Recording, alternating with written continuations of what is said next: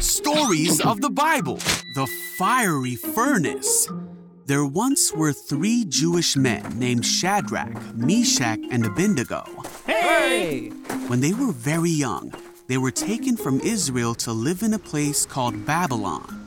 At that time, the king of Babylon was a man named Nebuchadnezzar. That's it. Almost there. And he made a gold statue that was 90 feet tall. Perfect. The king sent a message for everyone to come to the dedication of his statue. When everyone had assembled, it was declared that people of all races, nations, and languages would bow before the statue and worship King Nebuchadnezzar's statue when they heard the sound of musical instruments. If anyone refused, they would be thrown into a fiery furnace. So at the sound of the musical instruments, all the people bowed to the ground and worshiped. But Shadrach, Meshach, and Abednego did not, because they were Jewish and would only bow to the one true God.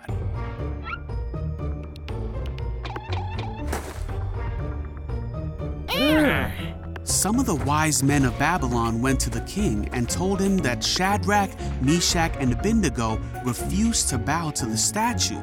What? This made the king very angry, and he asked Shadrach, Meshach, and Abednego if it was true that they would not bow to the statue. Then he said he would give them one more chance to bow down, and if they did not bow, they will be thrown into the fire. Shadrach, Meshach, and Abednego replied that they didn't need to defend themselves against the king. They said, "If we are thrown into the blazing furnace, the God whom we serve is able to save us.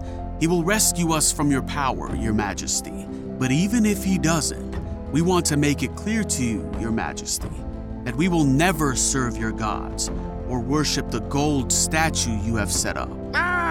The king was so angry with Shadrach, Meshach, and Abednego that he commanded the furnace to be heated 7 times hotter than usual. Then he ordered Shadrach, Meshach, and Abednego to be bound and thrown in the fire. The fire was so hot that it killed the soldiers that threw them in. So Shadrach, Meshach, and Abednego fell into the flames.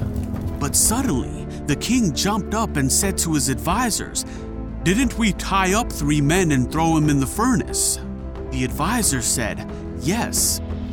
But the king said, "Look, I see 4 men walking around the fire, and the 4th looks like a god." Then the king shouted to Shadrach, Meshach, and Abednego, "Come out!"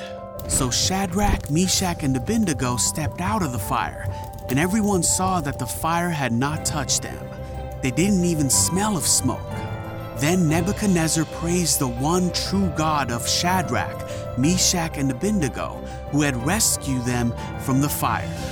And the king made a new command that anyone who spoke a word against the God of Shadrach, Meshach, and Abednego would be greatly punished. Then he promoted Shadrach, Meshach, and Abednego in his court. Shadrach, Meshach, and Abednego trusted in God and were willing to die rather than worship any god but their own God.